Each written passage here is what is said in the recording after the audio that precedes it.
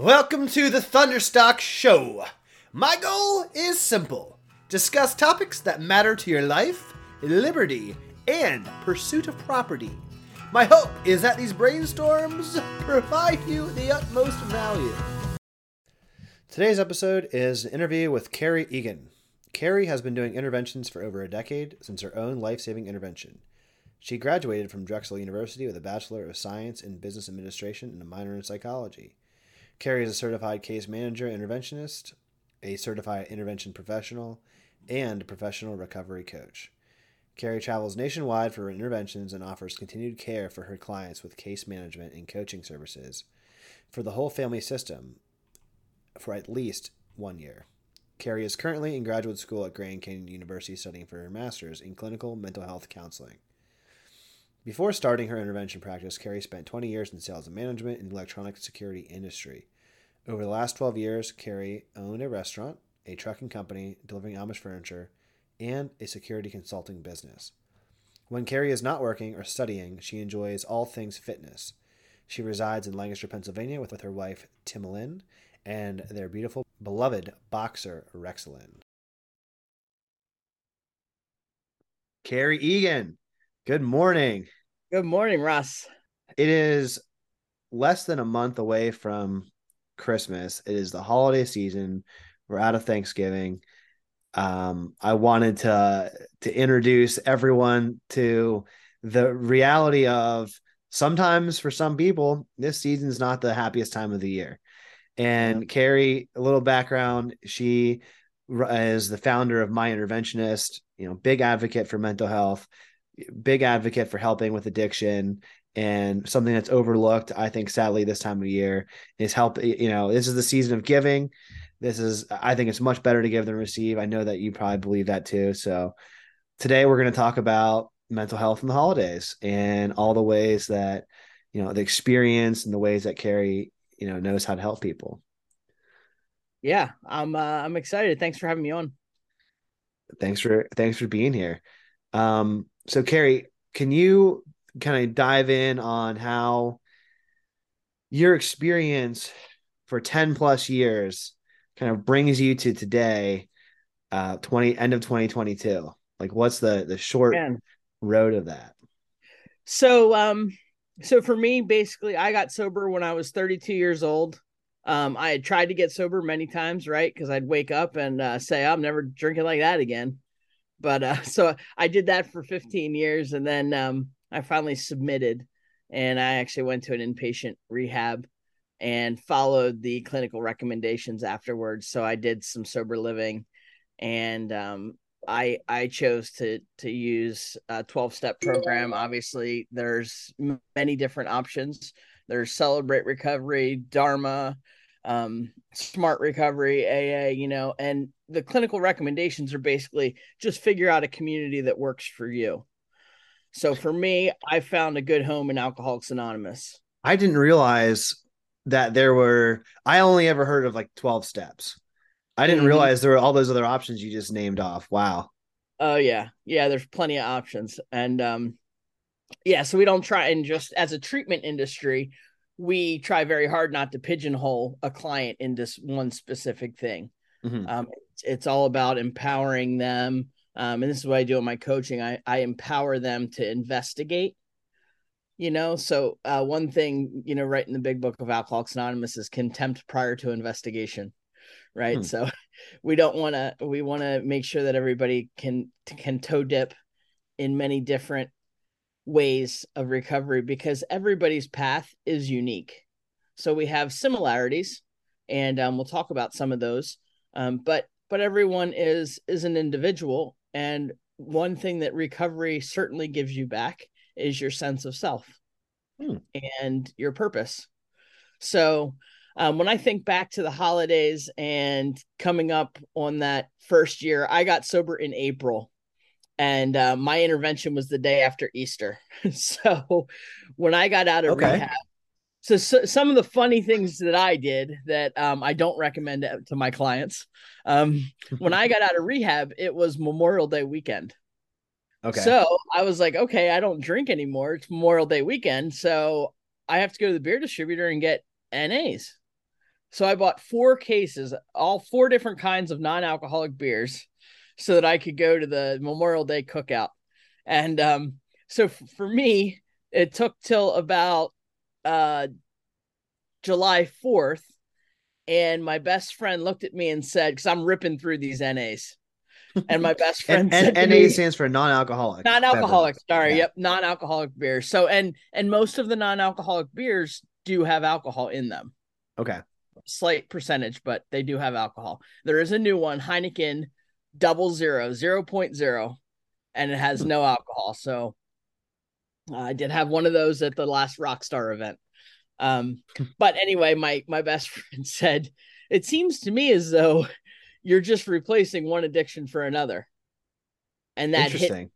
that hit me. And we were sitting on the steps at my cousin's house. I won't forget it because it was a game changer for me.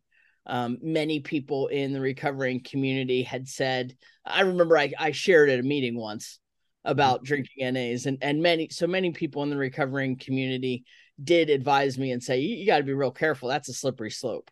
Mm. And so I don't keep it in my house anymore or anything like that. But for my wedding, I did have some non-alcoholic wines and some non-alcoholic beers, and Yeah. available to people. Um, and an interesting fact, we're diverting a little bit, but I think you'll find this interesting, and your listeners too. Back in the 20s, 30s, 40s, 50s, right? The alcohol percentage that was in liquor and beer Hmm. was much, much, much lower than it is today. That makes sense. So, I was having this conversation with a buddy of mine 2 days ago, and I remember when we started getting the Molson X, Hmm. right? And the brewery, all of a sudden, from what we as kids were drinking Natty Light, right, Hmm. at 5%, now the kids are drinking the ices, Natty and Ice. Hmm. yep, and the IPAs, and all of a sudden we're looking at Belgian 8, 9, quads. 10, yep, 12% alcohol, right? So Basically wine. yeah, so it's increased a lot, what the actual chemical is that we're consuming.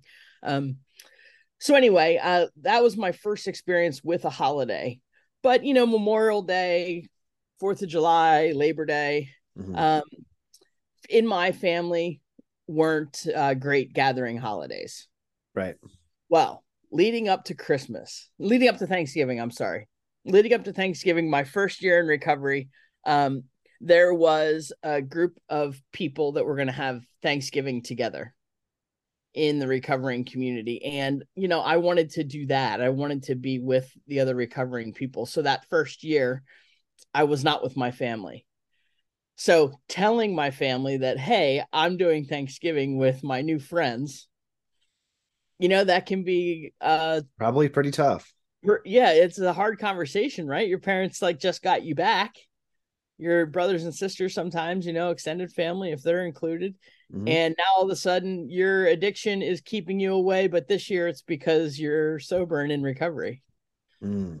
So it's what I tell people is you have to have your boundary and you need to protect your recovery above all else. And family gathering events can be times of stress for many, many, many, many, many people. And there's many, many, many, many, many reasons. Hmm. Um, a lot of it when you're newly in recovery is, okay, so does Aunt Elma know that I went to rehab? Mm. Fear of judgment almost. Yep. Yeah. Can I actually attend my family gathering and be my authentic, true to myself of who I am today and how I'm living today? Hmm. And then if the answer is, yeah, I want to go, is going to be all about me and Hmm. everybody asking me all these changes, and am I ready to field the questions? Hmm. So that first Thanksgiving, first Christmas, we know that relapse occurs during times of change. Okay, so divorce, new job change, moving. um I would add in there change in families, Mm. change in family structure, um and changes in my own life. So not just external things that might change, but internal things that might change. And if I'm doing a lot of introspection and I'm trying to develop my core values now as they align and make sense to me as a person that's choosing to not imbibe in substances that change my mental and emotional state, I need to surround myself in a very supportive environment because I'm very, very vulnerable. Right.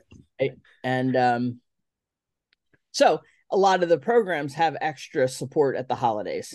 They'll have things like alkathons, turkeythons, and a lot of availability across all of the different modalities of recovery to help people.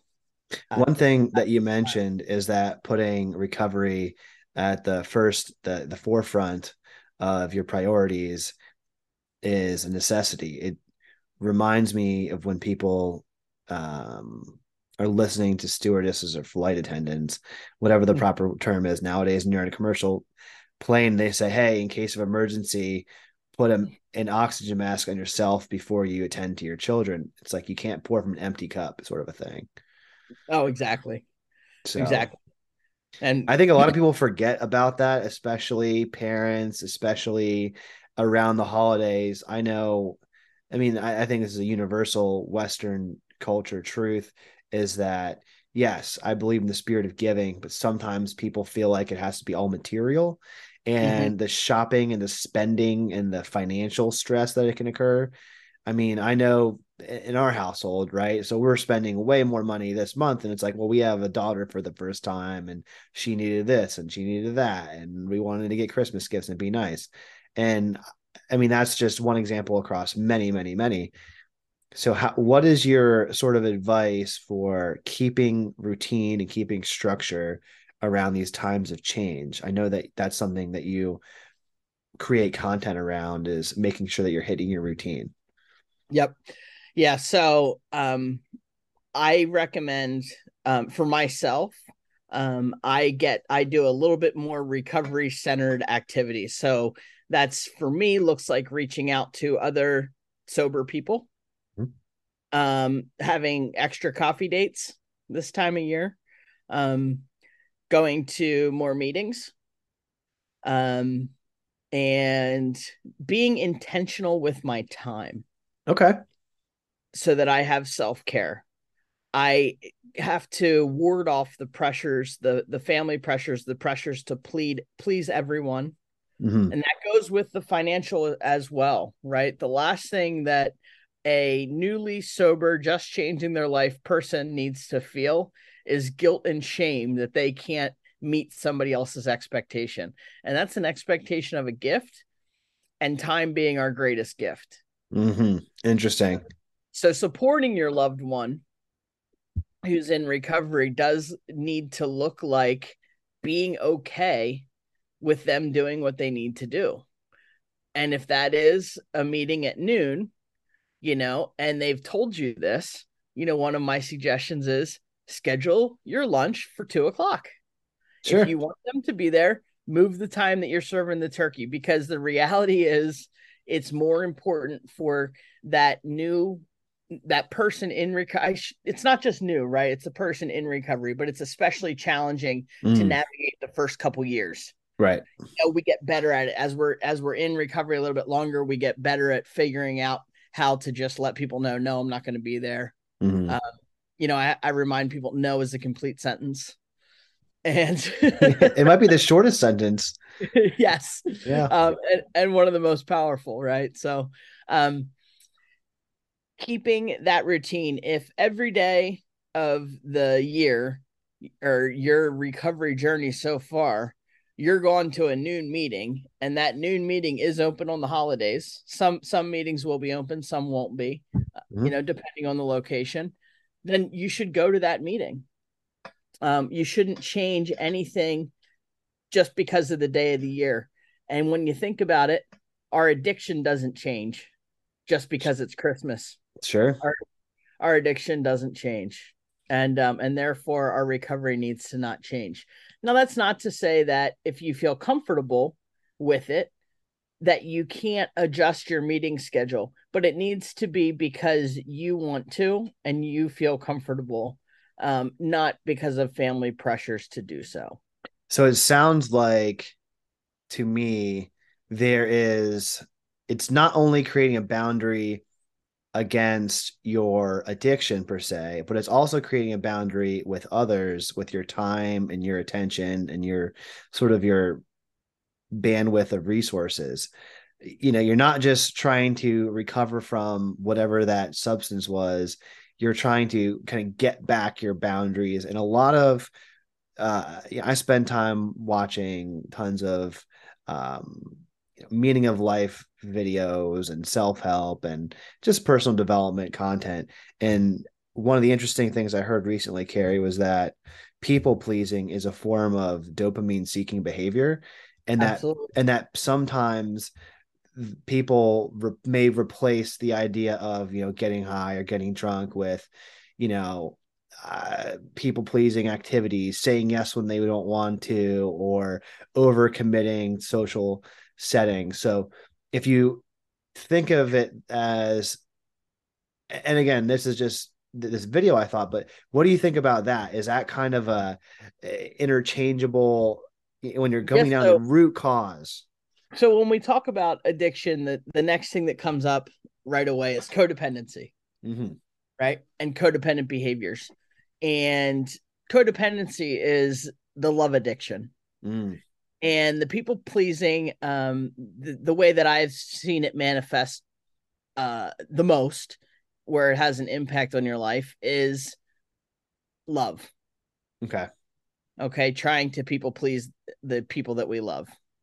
I don't know too many. Well, I shouldn't say that. There's plenty of people that have to work over the holidays, um, and they may be trying to please their employer, but Mm. they may not have an option. Um, but that people pleasing behavior is throwing you off of your own core values. If it is, then we need to look at that as like codependency. And codependency is often um, evident in addiction and families suffering from addiction. And it Mm. doesn't just go away just because, let's say, the person that was using the chemical substance to the level of abuse, just because they go to treatment for 28 days, maybe 90 if they're lucky. Mm-hmm. And I say that if they're lucky because 90 days of treatment are the chance of success and the lessening of relapse during that first year goes down substantially. Is that right? Yeah. Yep. And Hmm. if you keep them in for 1 year, success rate, 1 year of an active program. So, like for me, they go to a facility for 28 days, then they might do outpatient for 6 weeks, Mm-hmm. and then when reduced to, you know, uh, recovery activities plus individual recovery coaching weekly. So it's a step down. Continuum of care is step down procedures, and getting people back on their feet in a way where we feel they have the resources, they have that toolkit build up. Codependency takes a lot of work, and it's the work that has to be done as a family for greatest success. Mm-hmm. That's another in my model. That's another part of it. I treat the whole family system, not just the addict or alcoholic. And to say that the time of year, when you say that, it's at least 28 days, it's like what comes to mind is that 30 days after the heaviest, people call it like amateur night of drinking, but Right. Thanksgiving Eve is when there's reportedly the most DUI arrests. And Mm-hmm. if what you're saying is, even if somebody went into, and this is just by complete luck or chance, I don't know if this is the case, but let's just say person A, and they may have an addiction issue, they may not, but if you have a DUI, you have a problem. Like like you have an issue you're facing. And let's just say you get into treatment the next day. Well, Mm-hmm. guess what? You're getting out like a week before Christmas, Yep. and you just had a crazy, like a tumultuous up and down time. um, so what do you say to people that, may have just had a relapse, or maybe they were in recovery for a few years and it's approaching the holidays. Like, what do you say to them that they may have been through it before and had it, but like, how do you coach that type of individual, not a new person to Yeah, this? anybody. So meetings, literature. So it just like you talked about the content that you consume, Mm, right? Being personal development and things like that. I talk about the content that they're going to consume. okay. You know? What be careful with who you surround yourself with. Um, make sure that you're spending time with people that support your new goals. And again, we come back to this: am I out and vocal about my recovery or not? Right. Um, it's always a good rule of thumb to talk to somebody in your sober support circle, your recovering buddies, Mm-hmm. directly before and immediately after an event. Mm. Don't spend a whole lot of time rehashing or preparing. Either way, alone in your head, Just right? Do get it, out of your own do it head and out of talk your to own someone. head. Do it with another person. Yep. Mm. Yep. Do it with another person. And I suggest people to have a support group of no less than 6 people like-minded, Mm-hmm. so that somebody's always available. Now, how changing topics, but on the same topic, how has the holiday season changed for you now that you're either at or past 10 years of sobriety? Like, what is it, the time machine question, right? Like, what did Yep. 32-year-old Kerry or 31-year-old Kerry, how did those holidays look compared to now? Yeah, so 32-year-old Kerry was completely full of anxiety and trepidation. I just resigned from my family's business. It was my first year that the holiday conversation couldn't be all about work. Mm. It probably still was. I'm sure my dad doesn't really stop. Probably whether I worked there or not, but maybe we weren't going over individual tasks. But completely anxiety ridden. It's your first birthday without a drink. It's your first Christmas without a drink. Mm-hmm. It's your first New Year's. New Year's Eve was a big one. How did I handle it? I had a big New Year's Eve party and invited a bunch of other recovering people. Oh, cool. So things like that. Now, this year, for example, Thanksgiving has passed, Mm-hmm. and I chaired a meeting on Thanksgiving before I went over to our Thanksgiving meal. So my anxiety level has changed a lot. Okay. Um, I'm much more comfortable than I was at 32 going through Mm-hmm. it for the first time. Um, I'm one of those people that kind of came out with my recovery right away. It was like, okay, and an interesting thing for me is I dealt with my sexuality, when I went to rehab as well. Oh, I so had, that was there a concurrent timing? yeah, so I had never actually came out and said, all right, I think I've got this figured out now, and I think I'm gay. Okay. I was still kind of hiding it in conversations when people would come up to me and I worked with my dad and we were together a lot, and people would come up and say, "Oh, are you married?" And my dad would not miss a beat. She's married to her work, Interesting. shut it down right away. Mm-hmm. So yeah, so I had to get comfortable. So when I came out of rehab, I was like, okay, well, I'm gay, I'm an alcoholic, and I'm not working for my family business anymore. And here I am. And what is this new life Okay. So you just address the identity as a whole. as a whole? Yeah. Yep, bam, right away. And I haven't looked back since. Uh, it's a way better life living authentically, way better life. I And mean, so the holidays for me, I guess the answer really, Ross, is that they haven't changed, mhm. other than I have had a reduction in anxiety. I still work on my recovery every day. Mhm. During the holiday season, I still participate and see my family and friends. And I don't let anything come between me and my spiritual condition. So for me, I maintain that spiritual condition by reading and meditating. I belong to a church. I do attend church services, not as regularly as I would like, because it is kind of fulfilling for me. Mm-hmm. Well, not kind of, it is fulfilling. Um, You have a lot going on with your time, and it sounds hey, like that's what you got to do, man. You got you're to get staying busy. busy, and you just went all in on choosing different habits. I know we've talked about in the past, and you said the quote from your father, how you were married to your work before. And it sounds like you're married to your personal development. You're married to self-improvement. It's like there's another quote I really love. I'm going to insert it here. The way to change the old is to focus all your attention on the new. And that's Yep. sort of what you did. And you jumped in, and I would, again, this is my outside looking in opinion, but I'm willing to bet that because you address the identity of your sexuality at the same time, it probably lended a lot towards helping you with your chemical addiction as well, by taking a holistic approach to the root cause. Absolutely. The statistics and the numbers show that there is a 25% greater chance of substance abuse among homosexuals. Really? I was certainly a person that increased my drinking to feel comfortable with my sexuality. I Interesting. hands down absolutely did it. I would get blackout drunk and then go to the gay bar. Okay. So yeah, for me, it was yeah, it just made it was I yeah, I'm gay It and would I'm just sober.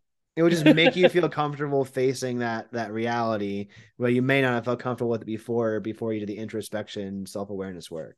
Is that kind of Correct. I mean, what it was? I was raised You went Roman to Catholic. Lancaster Catholic, right? Yep. Ro- yep, raised and then went to Lancaster Catholic, and there was actually a funny story during back in the late 80s, early 90s. Victoria's Secret used to give out not give out, but you could buy a 3-pack of women's panties, and they came in a bag Okay. with a pattern on it, right? And when you go to Catholic school, you don't have that many ways of showing your individuality. You Okay. can pick your shoes, right? But even your socks are determined by the dress code.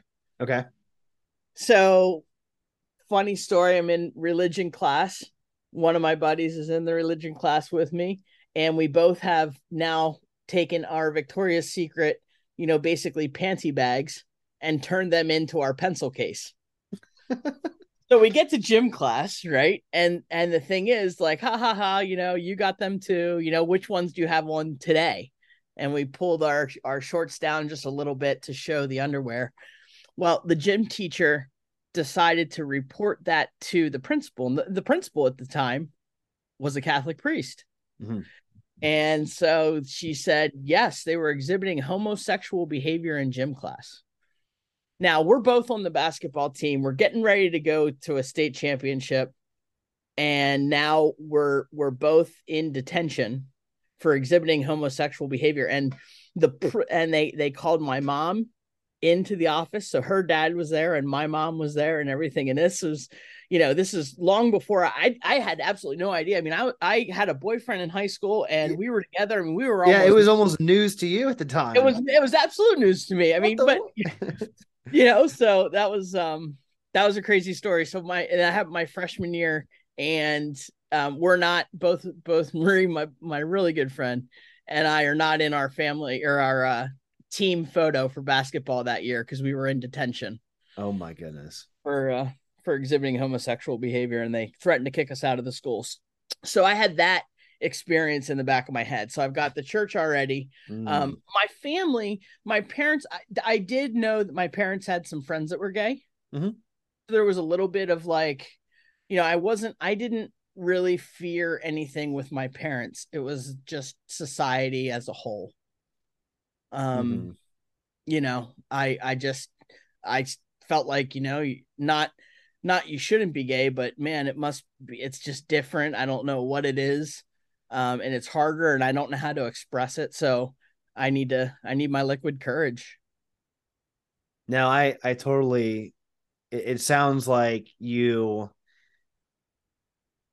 the gift of giving your authentic self to yourself, right? Mm-hmm. The gift of, hey, guess what? I'm going to release you from feeling shitty about just being who you are.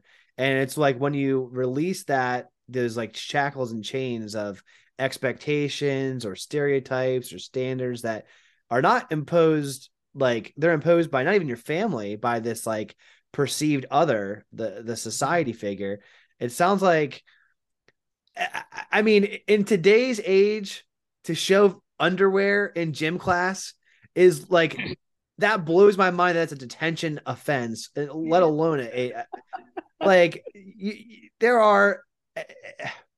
I'm not going to pass judgment, but there's stuff going on like with drag shows at schools where it's like totally normalized. I'm like, shit has changed. Yeah, shit You has know, really shit's changed. changed. I don't know. And I Yeah. don't mean to laugh and make light of your story, but I'm like, by No. today's standards, that's normal. That's not. There's Yeah. nothing wrong. There's zero abnormality with that whatsoever. Yeah, and there was no it was. And Yeah, the report that she wrote up, was a little bit stronger. I think it said we were humping each other, and it was like, what, are you kidding me? No, we weren't. But the experience and the trauma of having the priest mm-hmm. sit there and read this account to your parents, Mm. and then the basketball coach finding out. I mean, that they had us running until we threw up. Oh my gosh. For missing, being late for practice or whatnot. So it was and actually, now that I think about it, that wasn't freshman year. That was our junior year when we were going for the state championship. The freshman year detention was for something that I did do. Guilty. Yeah. I was guilty of that one. So. um, but yeah, being your authentic self is important. And if you can't be your authentic self, then you need, like, if you're not ready to really be your authentic self, then you need to be very careful in the situations that you're going to put yourself in. Mm-hmm. Anything that's going to be add any stress at all, when you're vulnerable. And that's whether it's because you're newly sober, or you're coming back from a relapse, or you just had a bad day. It Just could be people that. in Yeah. general. And the stuff that I am advising to, people in recovery, and I work with people that want to do change for process addictions and chemical addictions. So I deal with food too. Mm-hmm. So I advise people to just pick out what they're eating before they get to the meal. These things are all simple steps that apply to humans. We're all just humans, right? And we're trying to get along with other humans. And if we No can one's just, perfect. Everyone has their shit. yep. Everyone has, if they're really honest with themselves, everyone has a unique identity that they at their core know is who they are. And everyone has some sort of obstacle or outside pressure, or, I almost think of the societal perception as like a predatory force of, I have to defend myself or else I'll get hurt, kind of a Mm-hmm. thing. And you're like, no, what you need to do is work on self-development, work on, that healing process so that the predator becomes kind of like, I can handle that. Yep. And it's like building a muscle. It's like learning a skill. It's a fucking skill to learn Mm-hmm. that. And this is, I mean, it can apply. Like, look, I was diagnosed with ADHD when I was like 6 years old. I'm sure, as you know, that statistics for people with ADHD to also have comorbidities of like depression, anxiety, OCD, even in the gifted program, like a higher IQ, like that, I was blessed enough to find school very fucking easy and boring, Mm-hmm. but like also addiction. Yeah. Newsflash, those comorbidities come with, they kind of come in clusters. So Mm-hmm. because I felt like I had that label or that stigma attached to me at a young age, there was a time where I was like, no, I'm not. That's not true. I'm just this. I'm just rough and rowdy or whatever I wanted to sort of, try and deflect it. And it wasn't until I was like out of college where I was like, you know what, fuck it. Like it is what it is. And maybe the doctors knew what they were talking about the whole time, and maybe I'm going to stop arguing. And as soon as that happened, it just became a whole heck of a lot easier to manage. But your point about food, I mean, as someone that was an athlete as well, a wrestler, into fitness, whatever, it's just like, do the boring things, because you'll find the solace and the peace and the progress in doing boring things. Like, don't miss your workout. Like, Mhm. continue to drink a gallon of water. You have vitamins, medication. How about taking those? Take them. Like, Yeah. don't make an exception because it's a freaking December 25th. Like, that doesn't, Mhm. you're not doing anyone a service. Again, I want to reiterate what I find to be a valuable point in this from hearing your story is really the most valuable gift to give others is your healed, authentic identity, your best self putting forward. Because without doing that, how can you do other things to the best of your ability? Yep. Be true to yourself. That's it. That's it in a nutshell. And the truth is some days we can handle more than other days. And we have to surround ourselves with people that we are comfortable telling our truth. As long as we're comfortable telling our truth, then if it gets a little bit too heated at the Christmas table, they can accept that, hey, this is where I got to tap out. I'm not gonna participate anymore in this high stress environment because it's just not good for me. And again, I just want to reiterate, I mean, that's a human thing. Mm-hmm. Doesn't matter what different character defects, as you might call them, or flaws or Just crutches or attributes, just, anything. yeah. Yeah, attributes, characteristics, Mm-hmm. whatever. It's for everybody. Feel comfortable, and that's I do a lot of mental health stuff, and that's probably a good segue into the mental health. And Mm-hmm. what's different, and what do you recommend for people with struggling with their mental health over the holidays? And I recommend not isolating. Mm. I recommend celebrating. I recommend getting a schedule and sticking to it every day. Get up at the same time, go to bed at the same time, eat your balanced meals, whether you do 3 meals or 5 meals. Um, eat your balanced meals, take your meds, and literally do what you want to do that day. When we're in a healthy, good space, we want to meet our obligations, Mm-hmm. and we want to be around other humans, human connection. And in the addiction field, joy is accredited to much of the success in recovering. Hmm. Joy helps your brain form better neural pathways, kind of out with the old, in with the new. And same for mental health. So put yourself in as many situations that you can experience joy. Hmm. Combating depression, if you're combating depression and you just don't feel like engaging, and you're going to uh, isolate and do those things that we know exacerbate the condition, don't expect to get better. That's that's such a powerful thing to hear right now. I have so not addiction related, but mental health related. My mother had a vaccine related injury and lost her sight. She's like 90+% blind. Something happened. So this is within like a year and a half. She's kind of coping and coming to terms with that. But with that is like serious depression. I mean, she's like 63. She'll be 63 in a week. So one of the things that I know with her is that she, during holiday gatherings and kind of big outdoor spaces and lots of people, she doesn't feel comfortable. Anxiety, depression gets her. She's like, I'm not doing this. But she told me, because Saturday there's a big business meeting that I have the obligation and desire to attend. Uh-huh. But Skylar has to work on Saturdays and I'm usually babysitting. So I said, hey, mom, your birthday is Sunday. How about you watch Torvi, our baby? And she was crying. She goes, that's the best birthday gift ever.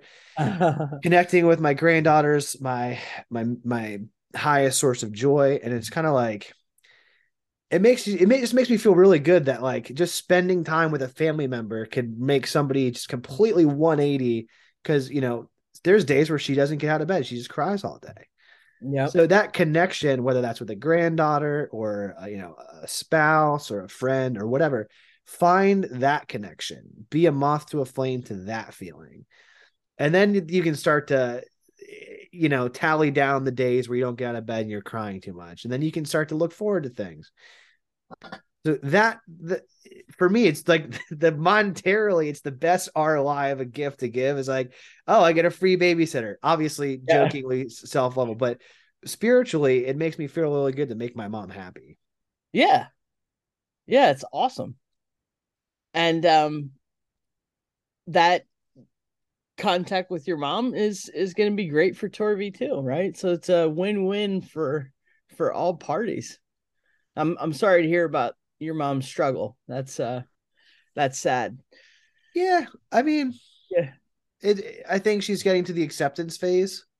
It Okay, takes yeah. it takes a little bit long to get that, but um, we That's it. try to see her once or twice a week. That's kind of a main priority for me for family, and one day at a time is what is Yeah. one of her quotes to me growing up, and I have a sign somewhere in my office is "It is what it is Yeah. what she would always Yep. say whenever bad things would happen, and It is what it is. Yep. it is what it is. So So, some other mental health conditions also are exacerbated by stress. mhm. And as we have mentioned, the holidays are stressful times. So, I struggle with bipolar disorder. And for me, some of my triggers are financial stress and family stress. Mhm. So December, I have to, prepare myself and make a conscious effort to be checking in a couple times a day with myself. Hey, have I stay hydrated? Mm. Like, did I take my meds? Yes. Have I stay hydrated? Have I eaten? I'm doing Mhm. the 75 hard challenge right now, Mhm. and I chose intermittent fasting as my diet. Mhm. And some people may say that I'm going to fail over this, but I'm working a lot right now, and I'm getting excited because I like to work. Mhm. And that excitement, I get hyper, and then all of a sudden I'm like, oh, am I going to go? Am I going to go off the charts here? And I start to worry about it, and I probably worry a little bit too much. Mm. Um, I probably just need to like chill out a little bit on my awareness of where I'm at.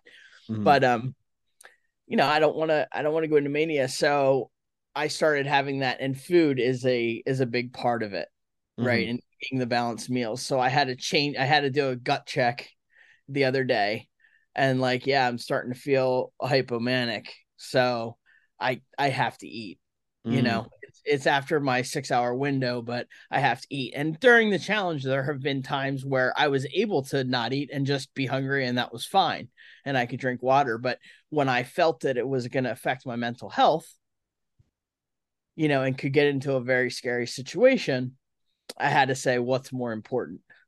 So I changed the diet up a little bit for the rest of the challenge, still stick to a diet, um, because of the time of year that it is, because of the See, finances, because of the extra gatherings. if I can give you any confidence or encouragement on the intermittent fasting diet as somebody that was unknowingly, unconsciously had to become a master of that through cutting weight through combat Right. sports forever. Like I used to be single digit body fat and like just had to deal with the expectation of high level performance, and also what I thought was going to help me was have as low of body fat and body weight as possible. I mean, I used Mm. to weigh like around the clock like 70 pounds less than I am now. So I added like a whole other elementary school person to my Right. body. But one of the things that was true about that was the diet was only he's like hold out on eating until you absolutely have to eat. Like only eat when you have to was how we did intermittent fasting. So what would that look like in practice was on times where we had a weigh-in or a competition, we would have less physical exertion, less hard practice, no lifting, no conditioning. So I would Yeah. eat for longer periods of fasting. And then when it was harder practice and it was a lot more, not manic, but like a lot more busy and active, we would then go and like, okay, we're going to eat at like an early dinner at like 4 p.m. or 3 p.m. and then you just eat as much as you can at that time. But sometimes it would be a 24-hour window. Sometimes it would be a 12 or a 10 because we were just so busy. But it's not like we would snack and graze throughout the whole time. You would just be like, okay, I really got it. I can't miss this meal now. So it sounds like with you, like I would put you in the same bucket of like intermittent fasting as what we did. Just, a diet should be there to support you, not like harm you. Right. Right. And that's exactly it. And, it was at the point 2 days ago that I felt like it could harm me. And it's because, I keep wanting intermittent fasting to be like, okay with me. Yeah. And it's happened several times, right? that it hasn't been wise. I mean, same thing with like a diabetic, right? Like you got to eat or else your blood sugar gets too low and it's just detrimental to your health. I mean, think of it like that. Like there's really no difference at the end of the day between what's going on with, keeping your mental health in check where it needs to be and someone with diabetes. It's just a different fucking label. Right. Right. So I agree with that for sure. Kerry, very stimulating conversation as always when I get to talk to you. For everyone listening, I hope that this podcast episode helps you and your family, because I know you know someone out there that's struggling, to understand what they're going through, how to help. And if you're struggling yourself, just please reach out, make a connection. Someone wants you to have joy. I promise you that.